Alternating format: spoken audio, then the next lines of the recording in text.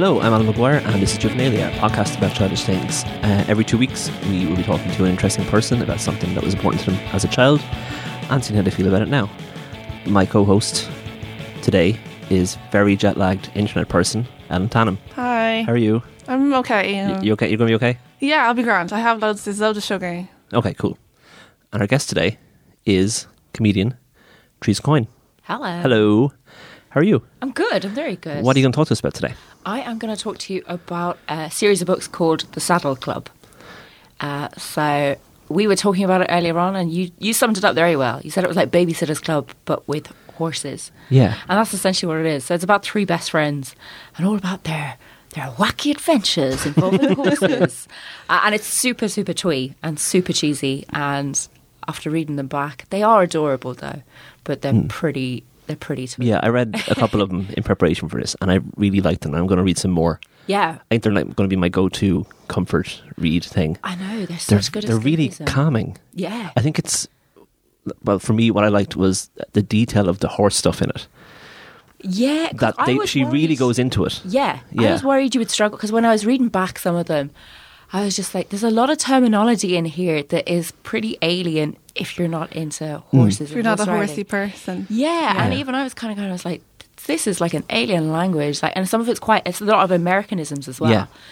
And I was wondering how you would find that. Did you find it okay? What have you learned? I found it really like meditative because like there's like bits where like they go into a lot of detail about them like cleaning saddles and stuff and straightening leathers and for hanging them up. It's like and ASMR. Yeah, it is. like that you read. It's like, yeah, it is. It's really calming because you imagine it's quite repetitive to actually do that and the grooming and the washing. And she always, whenever there's something with a horse happening, she always mentions the thing and what she's supposed to do. She never misses an opportunity to describe something about a horse or horse maintenance. And it's just really nice because the books are quite short. Yeah. You can fly through them. Oh, it's about an hour and a half and you read one easily. And I really like them. But we'll go back to you now. Okay. When did you start reading them? How old were you? I started reading them when I was about 7 or 8. So I grew up in London, hence the accent. And we lived in this like quite horrid old council house that was always infested with frogs or mice, one or the other. Never both. Whew. That was a nightmare I just couldn't handle. But yeah, I was just obsessed with horses. Anything horsey, anything pony related, just obsessed. And my parents just like they don't understand where it's come from. But I think that's a really typical thing that a lot of little kids have, this obsession with animals. And It's like that Animals and You magazine. It was really expensive, but like I remember the odd time, like if I had gone to the hospital for an appointment, my mom would like buy me an issue, and it would just be like baby ducks, yes, horses, rabbits, sometimes donkeys, and then there'd be like a poster of two kittens in the back, like and a ball of yarn. yeah, animals were such a thing. I think it was like every kid, it didn't really matter if you were a boy or girl, there would always be like an obsession. It would be like, some people would be like video games, some people would be like Barbies, and then other people would be like, I just love animals, and like farm animals especially, weirdly. Yeah, and I don't know what it is about them, because then when you learn the grim truth, you're like, oh, but they're so cute. So yeah, I don't know where the obsession came from, but it started at quite a young age. And so like where my dad is, he's from County Galway out in Connemara, so anytime we had holidays we would just go back and visit his family. And because there's lots of people, they have Connemara ponies in and around the area, I would just spend the whole 2 weeks wanting like, can I pet your pony? Can I have a go? They're Please so let me cute touch it." though. And like, yeah, and then like, so when I moved over here, I was 11 years old, and that was the dream because I was just surrounded by all these pony shows and horse things, and there was so much more space to do it because in London it was just too expensive, it's just not feasible. Like, and I just every weekend I used to get up and help neighbours with showing ponies and washing them and everything. I loved nothing more than doing all the hard work for them. And then they'd win the rosette and they'd be like, I helped a little bit. And I was only like 11 or 12, so but I just loved it, and anything I could do to get involved I would. I spent summers working in stables and stuff for no money, just for the chance of For the love of it. Yeah, like up at 8 o'clock in the morning to muck crap out of stables and clean someone else's dirty tack and catch horses at 7 o'clock in the morning that did not want to be caught. And I'd be like, this is the best thing in the world. It does sound quite idyllic though. Yeah. Yeah. I'm like, I want to do that. Yeah. I'm like, I'll clean up horse shit. Like, I'll wake up at 7 to do that. Horses are great. I'm a bit afraid of them. Okay. As in, like, I've never been horse riding. Like, I've always had chances when I was little. Like, if we were away in, like, Wexford and everyone else would go horse riding, I'd be like, I'll pet the horse on the nose and then I will stand and watch everyone else horse riding. And then I'm done. Yeah. I just think they were just, like, really powerful and cool. And I always thought people who rode horses were, like, super brave, because I was like, what if they buck and you fall off? Yeah. Wow. I was a very anxious child, though. So, okay. Yeah. Okay. Yeah, I don't know. I think a lot of it then, especially when I moved over, because I was the English kid in a very rural school, didn't make many friends, guys. Won't lie to you. So it was that kind of, the books were a big escape. So I would just come home and I'd mill through these books, and then at the weekend I would go horse riding, and I'd spend time with, like, doing these shows and that kind of thing, and it was just. That was what helped me settle in here and feel like home and enjoy it, because 11 is such a weird age. You're not a teenager, you're not a kid, you've all these hormones flying around, and you've been picked up from one of the biggest cities in the world and plonked in the middle of nowhere, the other, like, in the West Coast, in the middle of nowhere. So yeah, it was kind of, I suppose the escapism of it was a big part of why I was so obsessed with it, and why I still have quite a lot of love for it, I guess. Like, how old were you when you stopped reading them, or did you was it something that kept going into your teens, or did you read them all? Never got through all of them. There's a couple of them that I didn't get to, and so I would have stopped reading them in around 2004, maybe. I'm guessing in around then, because that's when we got the internet. And it was also around the time when I stopped being so involved in horse riding, because I discovered underage drinking. So yeah, it's one of those things I kind of slightly regret, because I was doing really well. I had like there's these tests that you do as part of Pony Club, and you go up certain grades, so you work your way up to A, and yeah, so I discovered going out at the weekends instead, and being hungover on Sunday instead of getting up at 7 a.m. to clean up poo.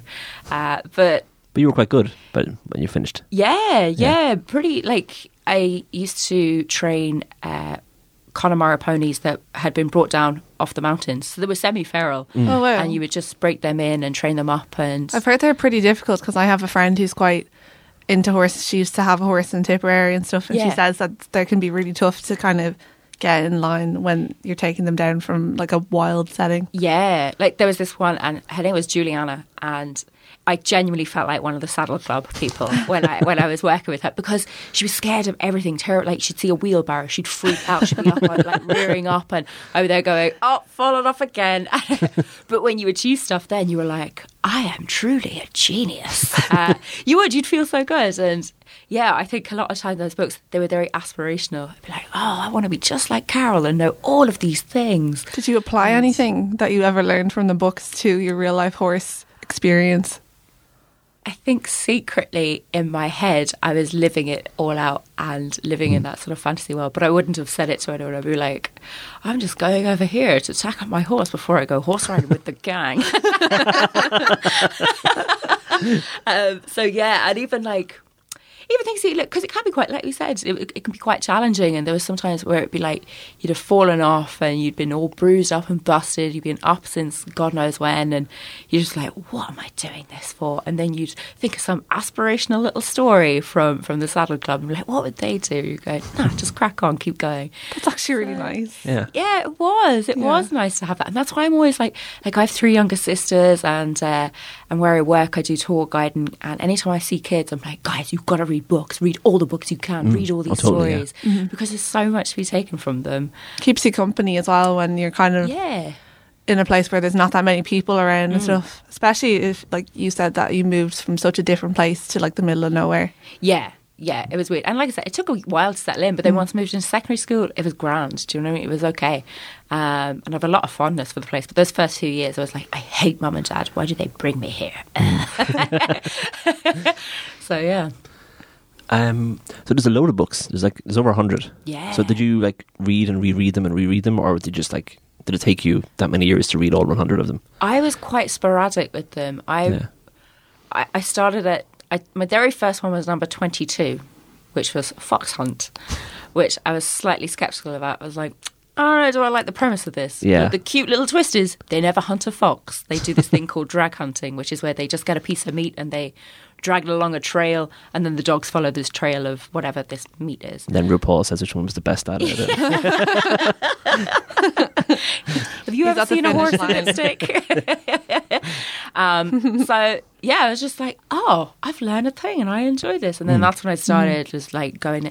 And what I would do is I never bought them brand new. I would always buy them at boot sales. And like All those books secondhand. are always there. Like Yeah. that's what I did at Babysitter's Club. And what's really good about those books is that, like what you said, you started at number 22. You can literally drop in at any time because the start of the chapter is like, there's these people. Yeah. It always gives you a recap, so it doesn't really matter about following it in order. Yeah, Saddle Club is, and it kind of, the writing is good for people, like for kids, but as an adult reading it, it's so clunky because she goes, it's pointing out, it's telling you rather than showing Yeah. you. So like say the parents will do something and then it explains going, Lisa's mother was very, very controlling and very protective of her only daughter. That's why she wanted her to do ladylike things. And you're like, yeah, I got that. So, but no, it's like, yeah, they used to be always in second-hand shops. And my mum we were talking about this at the weekend. She was saying how any boot sale or second-hand shop we went into, she was like, you just had this like homing beacon. You would just zone in on the books and you'd find anything horse related and you'd pick it up and you'd be like, can I have it? Can I have it? Can I have it? Can I have it? And the great thing was they'd all be like 20p or they'd be like, yeah, just take as many as you want for £1. And it was just like, thank you for this glorious gift. But yeah, because that's what we used to do. We used to go to the boot sales on a Sunday and loved it. Like just bumbling about. I think that's why I love charity shops now as well so much. yeah. I love a bargain, guys. I love rummaging. Oh, Like nothing a good better. rummage to me is like heavenly. Yeah, yeah. When I was in America, there were like thrift shops that were like warehouse size, and I was like, whew. It was great. You just find the most like great stuff and then the most useless stuff, but that you also have to own. You're like, I need it. Yeah, that's it. That's it. It's just the absolute joy of finding something and going, look at this, what I found in among the rubbish. But yeah, so that's how I used to buy them. So I would just sort of read them in whatever order I got them. So as much as I tried to keep them in order, it was just impossible. I don't think it was that important because I read 16 and 17 for this one. And there's a fairly major character introduced into 16, the Marie. Yeah. And the teacher to write and she becomes part of the club. 17, she's Yeah. not mentioned at all. No. It's like she actually never existed. Yeah. Yeah, because Which could be because it was maybe ghostwriters. And just the person writing 17 A had no lot of idea what them. was going to happen in 16. Like Yeah. Babysitter's Club, it's just like Anna Martin, but then it's like, how many did she actually write herself? Yes. There's so many inconsistencies in series like that. You're like, where did her brother go? Actually, at the end of 17, she thanks two people specifically without which this book wouldn't have happened. It's like, I get you. I get you, Okay. Bonnie how Bryant. it's done. I think that's how it was on that time. Yeah. Right, okay. Yeah, so they're written by Bonnie Bryant, and I know nothing else about her. I know she lives in New York. Okay. I know she likes horse riding now. I know she wrote. I'm guessing she did Yeah. at some stage. They said she only got into it kind of afterwards. Because of the books. Yeah. So how... That's what I never found out. Like, I just never... People often get like with those like young adult books, they would get like, they'd be copyrighted or something and then they'd get commissioned. They'd be like, okay, we need a series of books about like what do the kids, horses, we'll do about horses. Yeah. And then they're like, okay, she'd be good at this. Do you know about horses? And you'd be like, yeah, Sure. but- so it's It's like probably we're doing a gig. It's like, can you do some jokes about X, Y, Z? And you're like, I have loads of stuff on Show me, that. this is my binder. Oh, Like, God. Yeah. You're like, I can write some. They don't need to know that. Yeah, so that's how she got into it. I think it's similar with the Hardy Boys guy whose name I can't remember. He wrote like 2 or 3 of them and then they were so popular he got stuck writing them for the rest of his life and he hated them. It was like a prison. He just couldn't stand the books. But he wrote like 50 Hardy Boys books. That's really sad. Yeah. Like so many people who Imagine. love those books and he's like, I fucking know there's just typewriter like Yeah. Wow. But I think once I find out about something like that, I kind of become obsessed with like spotting the details. So I'm pretty sure 16 was Bonnie Bryant and 17 wasn't, because 16 one has Yeah. much more horse stuff in it. It has all the detail, and she goes into much more detail about how the writing works and you have to get over how funny the word riding is to read these books because it takes a while. Do you know, even coming in here, I was just like, am I going to make it through without tripping into some sort of innuendo ditch and not being able to climb out of it? It's very tough. You have to say horse riding every time. I'm trying to think of like what age does that word like become funny? Like, had you been reading the books and then was there one day you opened a book and you were like, see, that's the thing, because riding is not something they say in the UK. No. And they don't really use it. And like, you know how here we call someone a big ride? oh yeah, And you just know what it means. You don't have to explain it, just the sound of it. Whereas there, if I say it to an English friend now, you have to explain it. And so it wasn't until I moved here that I realised that riding was Like another the word. The first line of horse games books you've seen is like Phil Masterson was really good at riding. That's like the first line. aren't they like 12 as well? Yeah. That's what I found fascinating when Stevie, so she's one of the main characters, when she gets a boyfriend, Phil, and like that was so aspirational. I'm like, she is 13 and she likes horses and she's pretty cool and she's got a boyfriend. She's living the dream. She's got it all. But I never really liked Phil. I thought she could do better. He seemed a bit bland. He just Yeah. seemed, well, yeah. Properly. So boring. Yeah. There's a Nice, boyfriend so in boring. Babysitter's Club called Logan, and he was Marianne's boyfriend, and he was like a non-entity as well. Yeah. So I think they were just like, someone has to have a boyfriend to be like, just to have that in there. Yeah, that's how it felt. No need to develop him at all. Just I have think a boy. that's good though in a way for those kind of books where Yeah. the guys are just like, you don't need to bore. Guys are boring. Like, because they are a really strong support group for each other in these books. Yeah. And they're so confident as well. They're really unapologetic about how good they are at horse riding. they're look what you've done to me now. I know they know they're good. Like in Yeah. 17, like there's 3 competitions and they come first, second, third in some permutation, all 3 of them. Yeah. Each one. They're just, but they're so they're just accepted. They're not trying to like be shy about it. Or did you like find that or helpful? Confident. Yeah, because and what I liked about it as well is that they did well because they worked hard and they prepared. Yeah. And they looked after each other. And it was just, I don't know, it was a good life lesson. But they worked really hard. And when I used to go doing those things as well, I would put so much pride and joy. Even like the cleaning a saddle thing is a boring job. It has to be done. It's not particularly exciting, but I would do it with such love, and I'd want everything perfect and have it shiny and like just like in the saddle club. So yeah, I liked that they weren't shy to say it, and I think I had a little bit of that as well. I was happy to say I was good and happy to put myself forward for things, and happy to enter competitions, and I did pretty well in them, you know, and I wouldn't normally be like that in any other aspect of my life. Even now, I still, when people are like, "Oh, so you're a comedian," I'm like, "Yeah, sure. I have a go." Do you know?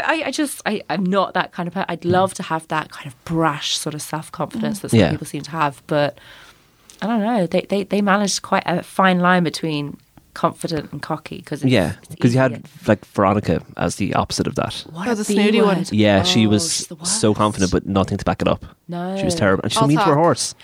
I felt so bad for her horse. I love that. That's Garnet, how they. yeah. I love how that's how they demonstrated what a cow she was, because she was mean. She used spurs on her horse. She mistreats her animal. Yeah, she didn't thank her horse, No, Yeah. that's even though it like, did everything she asked. Yeah.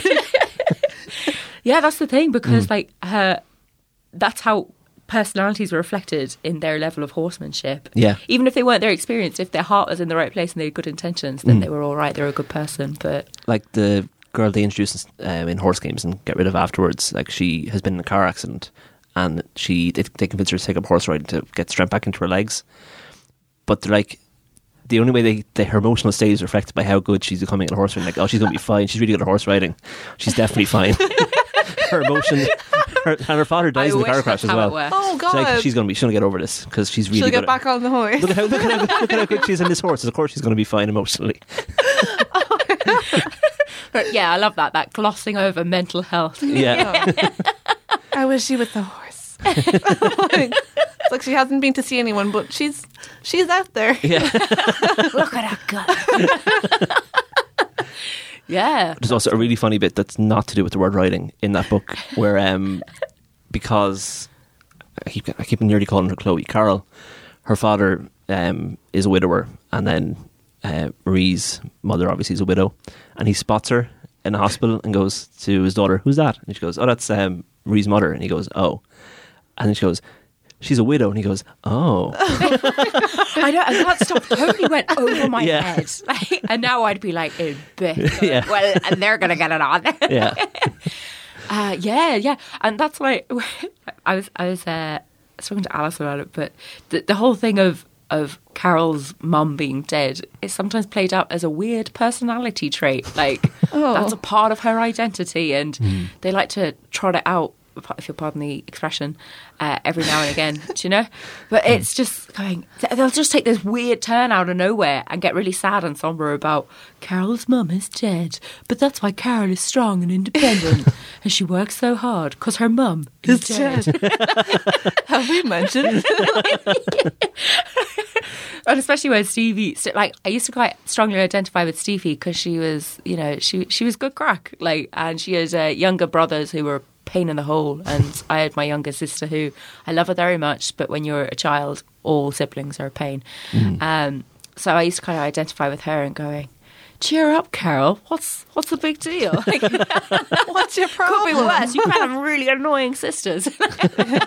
I think I vastly misunderstood the loss of a parent. Yeah.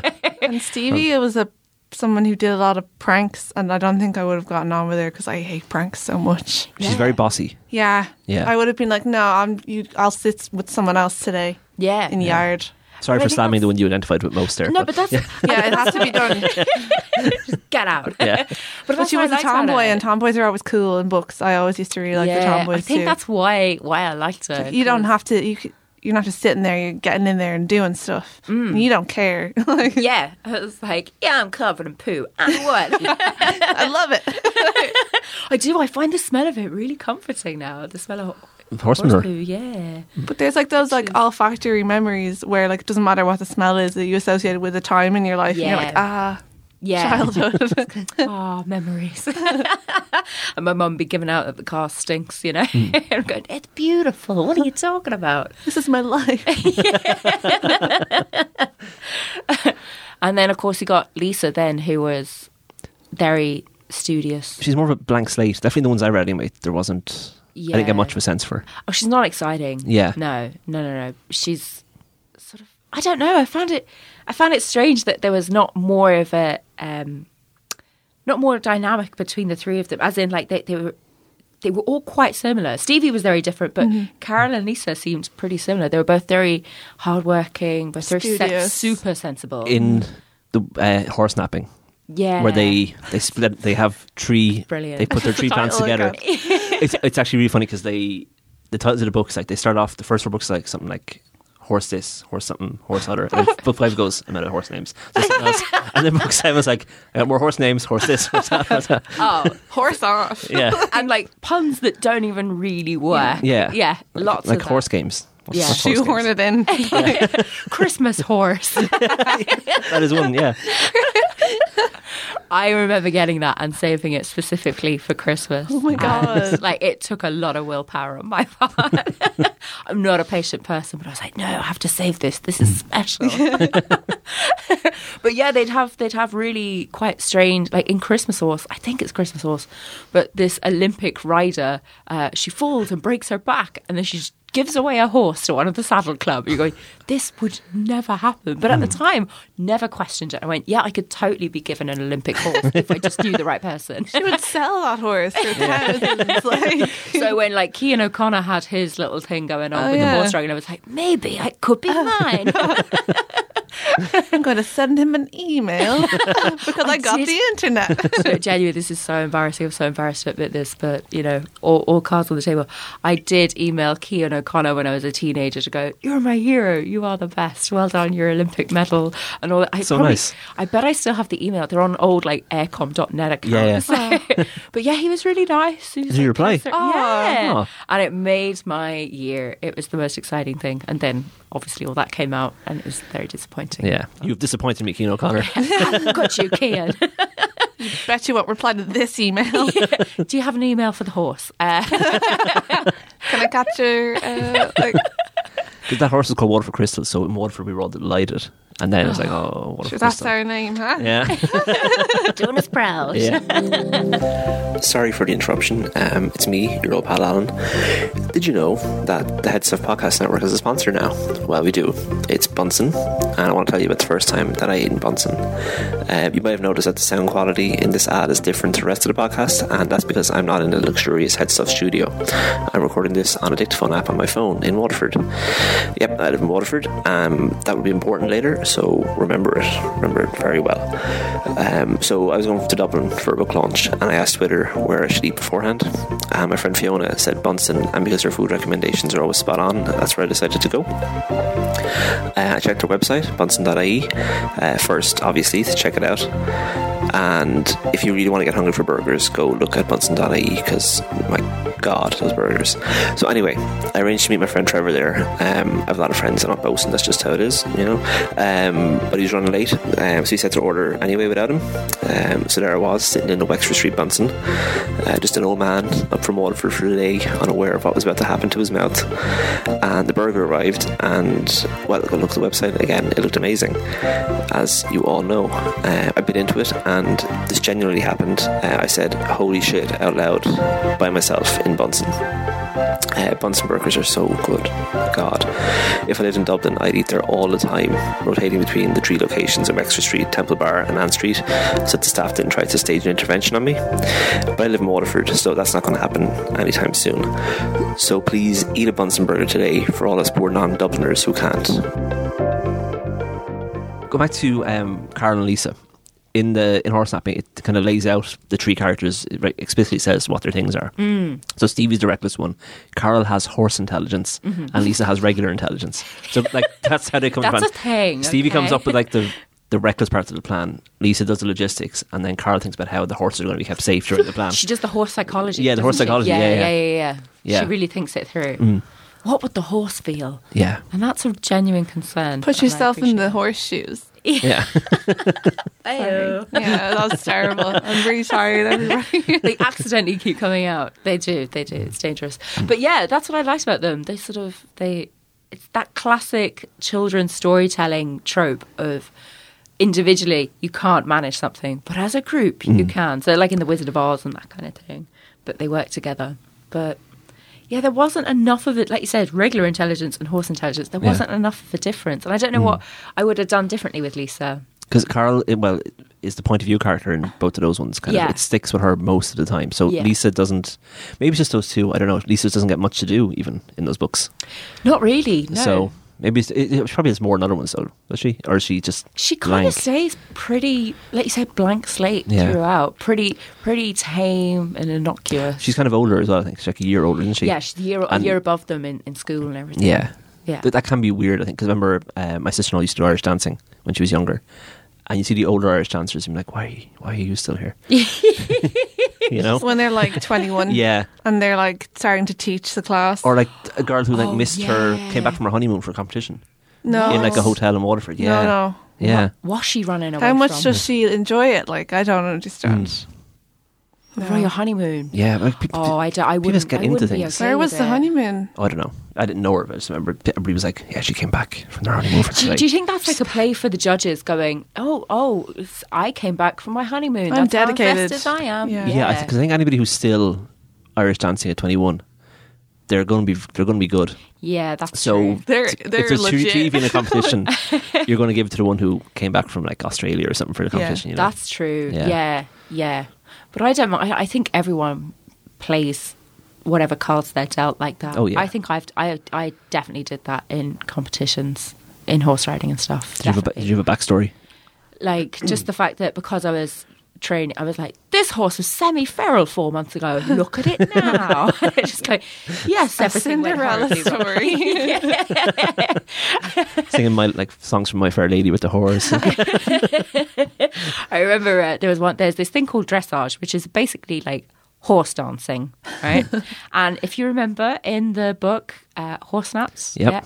they give the history of dressage, which I didn't know. It's really interesting. Yeah. And it was like, basically it was used by the Greek army, the ancient Greek army, as a way of connecting man and horse. And if they were in perfect harmony, perfect sync, they could do anything on the battlefield and they'd be better able to fight.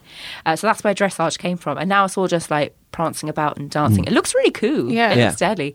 But I remember doing my first dressage competition, and you have to properly get dressed up, like the jacket and the velvet hat and your hair in a hairnet And like everything. a ruffly thing? You're like, I can't remember the name of it. It's like a tie, but it's like a cravat or something. And you have to have like perfectly white jodhpurs and polished boots and everything. Oh yeah, she gets a bit of mud on her jodhpurs at the start. And It's a big thing, out. yeah. Yeah. And I remember that panic of just being like, no, what? And you're like, is it any wonder when you're hanging around with like muck and grass and White is a ridiculous colour to be the default colour for those jerseys. Yeah, and I think it is, but I think that's you get that when you read about high society and aristocracy in England, that, you know, people would come up with these deliberate, awkward traditions and customs and etiquette just to prove how much better they were than the lower classes. Yeah. And I think it probably stems Like from posh there. people don't get dirty. Like it's impossible. Yeah. Oh, did you know, before the French Revolution, the French monarchy, they would, in the royal palaces, all the men and women would wear high heels. And it was basically a way of saying, I'm so important and so rich, I don't even have to bend down or walk very far. So if I drop something, you have to pick it up because I'm wearing high heels. So basically they would wear these high heels just to be like, because I can. Yeah. Also, all our floors are marble. There's no cobblestone. So I think the wearing the white and that ridiculous necktie and everything, I think it all kind of stems from that sort of upper class sort of It's like when working class association. people were the only people that got tans. Yeah. It was like, I have my parasol. So. I was reading a thing during the week, on Twitter. The pineapple was such a status symbol in like the 18th century that people used to rent pineapples for their parties. Oh my and then pass them gosh. around to other families Amazing. to make it seem cool. And if you look around, there's like pineapples like built into like pillars and stuff in all these I've old houses. seen a pineapple in Wow. some old like stately home in England or something. Yeah. It's like that's really I was like, weird. we have It was we have like a pineapples, status symbol. What's the bitch. pineapple Yeah. equivalent today? Oh, What would people rent to show that they have status now? Like a Hummer? a fun photo booth for their wedding. Yeah. Do you know a really weird? I work in the Leprechaun Museum, and it's all about Irish Yes. folklore and mythology. And one of my favourite traditions from the fairies. This goes back to around the mid 1700s, but basically. When you were leaving the house at night time, you didn't want to get attacked by fairies because that's when they come out at night time. They hate human intrusion. If you come across them at night time, they'll make you pay for it, essentially. So to protect yourself, there's a number of things you can do. You can put iron in the hem of your skirt. That keeps them away. Or another thing is using dirt because they're very clean. They hate any sort of uncleanliness. So what you would do is if you left a party, before your guests would leave, you get the family chamber pot and put your hand in and just dab the back of their coat with all the wee and poo and then send them off home, right? And basically the thing was, the more poo and piss stains you had down the back of your coat, it meant the more parties you'd been to, hence the more popular and more beautiful you were. But you And- just smelled really bad. Yeah, They just but everybody overlooked smelled that. bad then, though. Yeah, So- nobody brushed their teeth. I think Yeah. about that every day. But they had a lot of sugar in their diet, so it probably wasn't. That's probably true, balanced actually. out. But it's a real. Yeah. It was a real status symbol. Like it just showed how popular and well liked you were. So, You were just a fun person. yeah. Like, no need for perfume. Sniff, sniff. I'm ready. So yeah, it's pretty strange. But yeah, like you said, with the stains on your trousers or anything, you get freaked out by it. But I remember doing that dressage competition, and I had the hair in a hairnet, and I'd never worn. I don't do anything with my hair; it just sort of happens, and that's what I'm happy with. But I had all hairpins in it, and halfway through, a load of them fell out of my fringe, and I just had bobby pins smacking into my eyes while I was still trying to do this test. So I just had to shut my eyes and do the whole test and just try and guess it, and it actually went okay. But it did feel like very much a story for one of those books. Like, she did it with no eyes. Amazing. You didn't touch the horseshoe on your way out. Yeah. Yeah. She was so in sync with her horse, she could do it with her eyes shut. I'm like, yeah, I'm pretty good. So there was a TV series as well, an Australian TV series, Yeah. but they still weird. set it in Virginia. Yeah. It They- was, Was it? You didn't like it? I'm very conflicted about it. Yeah. I mean, it came out. It started being shown. I think it was on like Tiny Pop or Pop Kids or something. One of those like obscure Sky channels. Yeah. Way above all the other channels, like 600 and blah blah blah. Yeah, up near the baby channel where it just shows like It reminds me of like sunset all day. Yeah. it's like when they did Sleepover Club and they made it Australian. Yeah. I was like, don't know what? Okay. why. Yeah. Is it Well, maybe cheaper? it's because they bought the rights. Maybe that's why. Okay, yeah, that could be it. But yeah, it was that weird thing where they were very clearly Australian and in Australia, but sometimes trying to do American accents and sometimes not. And it was very confusing because I was like, is it Sen Nostra? Is it not? And as well as that, I didn't enjoy it because, like I said, I think it was a little bit too old.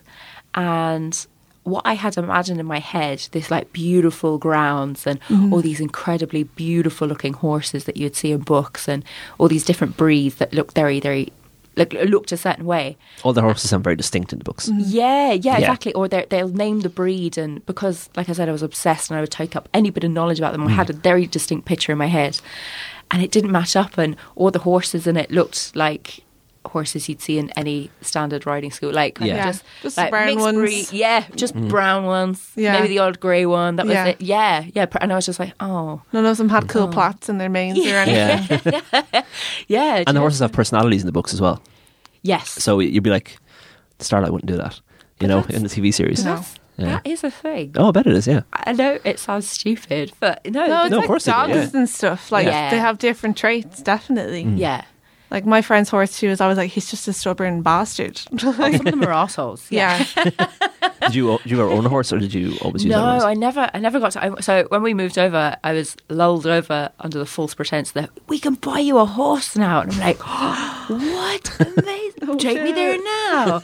And I remember we looked at this house in Banlaslow, and it had 7 stables and 7 acres of land, and I was like, this is perfect. A fleet of horses. Yeah. One for every day of the week. And then Mum and Dad got outbid by this American guy who I've never met, had no reason to ever meet, don't even know his name, but I've always pictured him as being wearing a really ugly grey-brown suit and hideous mustard shirt and having slicked greaseback Vaseline ponytail Ugh. and really ugly glasses. And I don't know where I've got this image from. Is that what the American in the field look like? I don't think so. Does It it? reminds me of Matilda's dad in the movie, like Danny DeVito. Yeah, Mr. a little Wormwood. bit. The field was filmed where I'm from. Really? Yeah, Oh. yeah. My uncle made the pen for the cows to fall into at the end. Really? Fun fact. But what was I saying? Oh yeah, so we were meant to move to Banlaslow, and then they got outbid, and that was the dream over. But we went back to where my dad's family are from, and it just sort of never happened. But yeah, I very nearly bought one at Mam Cross Horse Fair once, which my dad loves to tell the story of when he's drunk and there's a family occasion. So sort of around midnight he'll go, do you remember that time you nearly bought a horse and you tried to make me put it in the van? It's like, yeah, I Impulse remember. buying a horse. Oh Yeah. yeah, I was That's the dream. properly Oh my god, that's invested. like where I want to be. That's the kind of money you want. Yeah. Just like at the counter in Pennies with like all the like little bobbins and like Yeah. socks and a horse. But I would sit down with like, there used to be this place called Robinson's, which was like, I suppose like the Woodies of horse riding stuff. And I would just go through the catalogue and be like, hypothetically, how much would it cost me if I wanted to buy all this stuff for this horse that I'm going to hypothetically get? And I would, and I'd sit there with a calculator and write down a little list of all the things I wanted. Like, I try to think of the hours I've spent doing that. Oh, you do though. You do it. I remember I used to like look at in computer magazines. They used to have like postal order forms for computers. Yeah. and you had to tick off all the things you wanted in your computer, and All then the you can add it up. accoutrements. It'd be like thousands, but by the time you got to what you wanted, We'd be like, let me Oh, see if I amazing. can work out a payment plan over Yeah. like 8 years. But horses are so expensive. Oh, Like they're expensive to buy, but the upkeep is like bananas. Oh, it's great. how much are horses? See, it depends. Yeah. You could feasibly buy unbroken Connemara pony for like 500, 600, 700, and a Okay. pretty decent one, and then break it in and train it yourself. But by the same token, you could go all the way up the other end and buy this like superstar with incredible like mother parentage, that's all trained in and everything, has credits, has show titles and everything, and that could cost you hundreds of thousands. Yeah. Do you know what I mean? Like you're talking like racehorses and that sort of thing. So yeah, it's a huge scale. But even like you said, the upkeep Yeah. and the time investment is crazy. Yeah. If you do everything yourself, it's crazy. Especially when I was small, I remember there would be girls in school that would like talk about wanting a horse as a pet in the same way as like wanting a dog. And I think none of us really understood like until like we got a bit older, because I'm from Dublin, so well, I'm near the mountains, so I like there were riding schools and stuff near me. But I don't think any of us actually understood that it's not the same as being like, okay, pedigree every month. You have to also like pay, like you have to clean, you have to spend hours doing all that stuff. You have to buy all the equipment, you have to buy all the clothes if you're going to compete. Like it's crazy. Even doing competitions is pretty expensive. You have to pay to do them, don't you? Yeah, you have to pay an entry fee for a lot of them, and there's a lot of pressure to do well because you don't want to get a track record of not Paying and doing failing. well. Yeah, because that's pretty demoralising. And just you're giving up the day beforehand to get prepared, the day of the show, and probably the day after because you're just going to be wrecked and the wind down of it and everything. So yeah, I don't think it's ever something I can feasibly do unless things go really, really radically different anytime soon. But yeah, I do kind of think about it. That would I invest that money if I had it? But, yeah. Do you still go horse riding ever? Or? No, very rarely. Very rarely. When I'm at home, sometimes my friend has 2 horses and I'll help her out and that kind of thing. But not a huge amount, which is I just don't go home enough. And then in Dublin, it's just like you said, even to do a lesson for an hour, it's like It's crazy. €40, which is mad money. Yeah. Like that's more than a driving lesson. Yeah, it is prohibitively expensive. Like my little sister, she is 11, and she wanted to start doing it, but it was just that thing. Like she can only go like maybe once a month because it's just by the time you drive out there and you pay for it's just so expensive. But my girlfriend actually lived on this weird place in Cork in Ballinhassig, and there was a guy had built 6 houses and a giant artist studio. But then he had a horse riding school and a helicopter school as well. Casual. helicopter Yeah, school. yes, my girlfriend lived there for about 6 months. So there'd be back of the house there was like horses all the time, and like kids out riding horses. And then at the front of the house there'd be a helicopter taking off very, very slowly every Saturday morning, like taking about half an hour to lift up. And then just mad sculptures everywhere because there was an artist studio built onto it. It was a really cool place Like to live. something from like Twin Peaks or something. It was really weird. Yeah, What a Were the banana horses scared of the place. helicopter? didn't seem to be. I think they were used to them. Yeah, I'd say they were Yeah. like, "Look, I can fly that." Like, Yeah. He's making a mess of that. And did you ever go horse riding? No, never. I didn't even like in Waterford. I'm not sure where the horse riding places are even, but you'd always see them in fields around and stuff. But I didn't even realize a horse was a thing you could own until that episode of The Simpsons, where Lisa gets a horse. oh God, the salt lick. Yeah. And then, but as soon as you see that, you realize it's extremely expensive. So then, like, did you identify with that episode, or do you remember that episode? Yeah. You're like, And just my thing is in an episode. she's yeah. living the dream. That was Yeah. such an upsetting Yeah. episode, though. Like, it made me really sad. It's tough going. Yeah. But I was also aware of the grim reality of it because I that was something. You'd lived it. Yeah. Yeah. It's the same way I feel about having children. I'm like, oh, it'd be okay, I guess, but I couldn't afford that right now. Yeah. So even if the opportunity came along, I'd be like, nah. Yeah. They brought out model horses based on the horses in the thing. I didn't see them. Yeah, it said it in Wikipedia. Oh, you're dangerous, Alan. I know. They'll probably wonder. be on eBay. There's definitely some on eBay. Do you know what? That was the first thought I had. I was like, Yeah. I'm going on my phone as soon as this is done and spending my money. Wow. But Yeah. like what? All of them? It was just a line on the Wikipedia entry saying that there was the TV series and then a range of model horses. Yeah. And then there didn't even have a link. So it obviously wasn't huge. Okay. Did you have a favourite horse? Or like a favourite, not even a recurring horse, like a one I character think horse? probably Starlight because that was the Olympic horse. I had a bit of a soft spot, yeah. You got into his And head then more as well. There was Topside because he had quite a tragic ending. Oh, really? in the end. Yeah, got an injury. Oh. And that was the end of Topside. But then he also sounds like a cut of beef. So it's pretty hard to... It's inevitable. Yeah. You're kind of, ooh. It's weird to call a horse when like people don't usually eat horses in America. No, but unless Topside is not a thing that they eat in True. America. Yeah, because that was the thing. Their thing to do, their hobby was like non-horse thing was eating sundaes. And to me, that was the most exotic thing in the world. I meant to say that. Yeah. Did they describe the sundaes? Like with peanuts and like pistachios. Yeah. And I was like, what are pistachios? Fudge on mint chalk. Yeah. I remember going into this ice cream shop in Whetstone in London. I was there visiting just after I moved here. And this Italian ice cream shop, and they had pistachio ice cream. Just like, wow, finally I found it. And it was horrible. I like pistachio. Stevie's ice cream orders are interesting. Yeah. Like the waitress in the place has like PTSD from Stevie's ice cream orders. Oh no, is she like when Meg Ryan orders her lunch in When Harry Met Sally, when she's like, hold the thing, put this here, don't heat this up, blah, Kind blah, of. blah. It's more like I want this flavour with this topping that doesn't go with that at all, and then honeycomb, and then some cherries, and this and this and this and this. Yeah. Yeah. No. Yeah. Well, I made the same mistake in Bray a couple of weeks ago. I just got overwhelmed by all the colours of ice cream, and I got bubblegum and triple chocolate. And that was a bad combination. As colours, that's really nice, like aesthetically, but taste would be bad. Terrible. I used to work in an ice cream shop, and people used to order the weirdest combinations, and you just be scooping it like, are you sure? Are you sure that you want this? And they'd be like, yeah. It's raspberry and like whiskey flavour. Oh, yeah. I'm like, no. okay, have a good day. Enjoy. I get overwhelmed by choice in ice cream shops that have more than like 6 flavours. Yeah. And we went to Rome and they have like Gelato, 25, like- 30 flavours.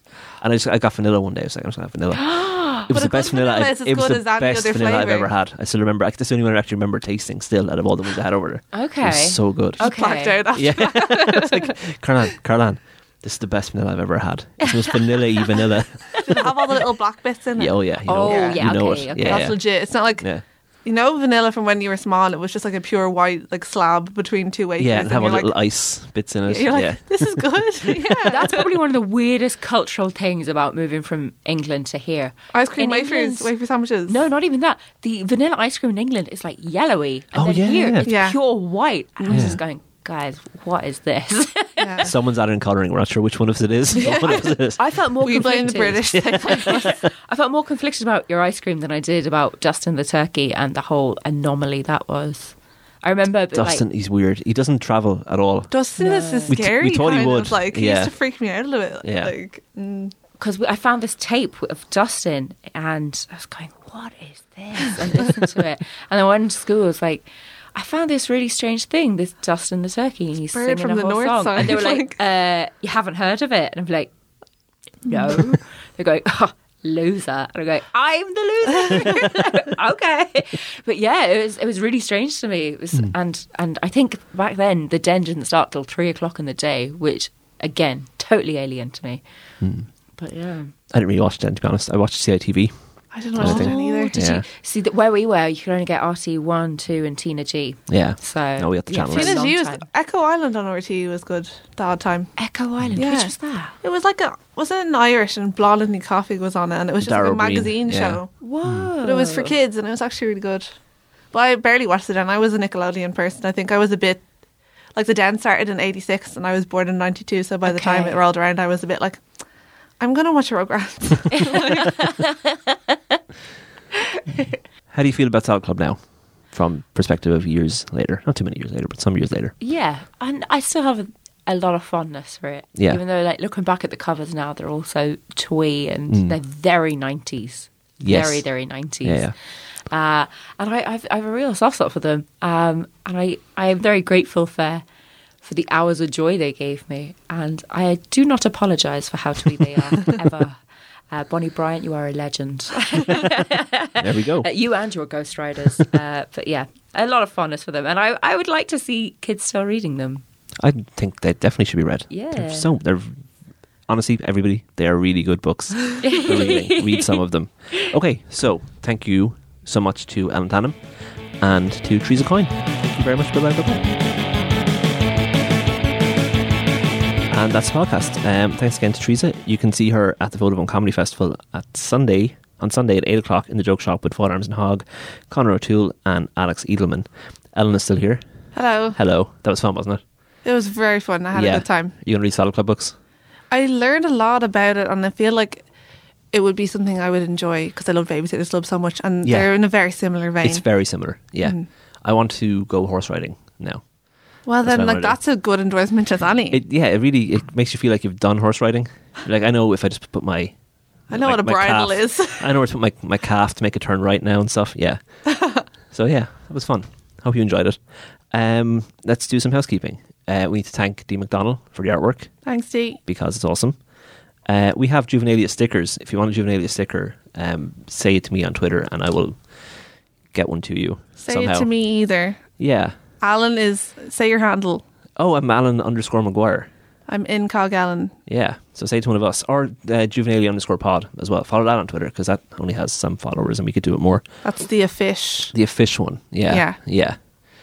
That's the one where we fave the compliments. Yeah. So I send them that switch way. over to that and fave a We compliment. can't and switch back. retweet our own praise, but we'll retweet it for the podcast. Yeah.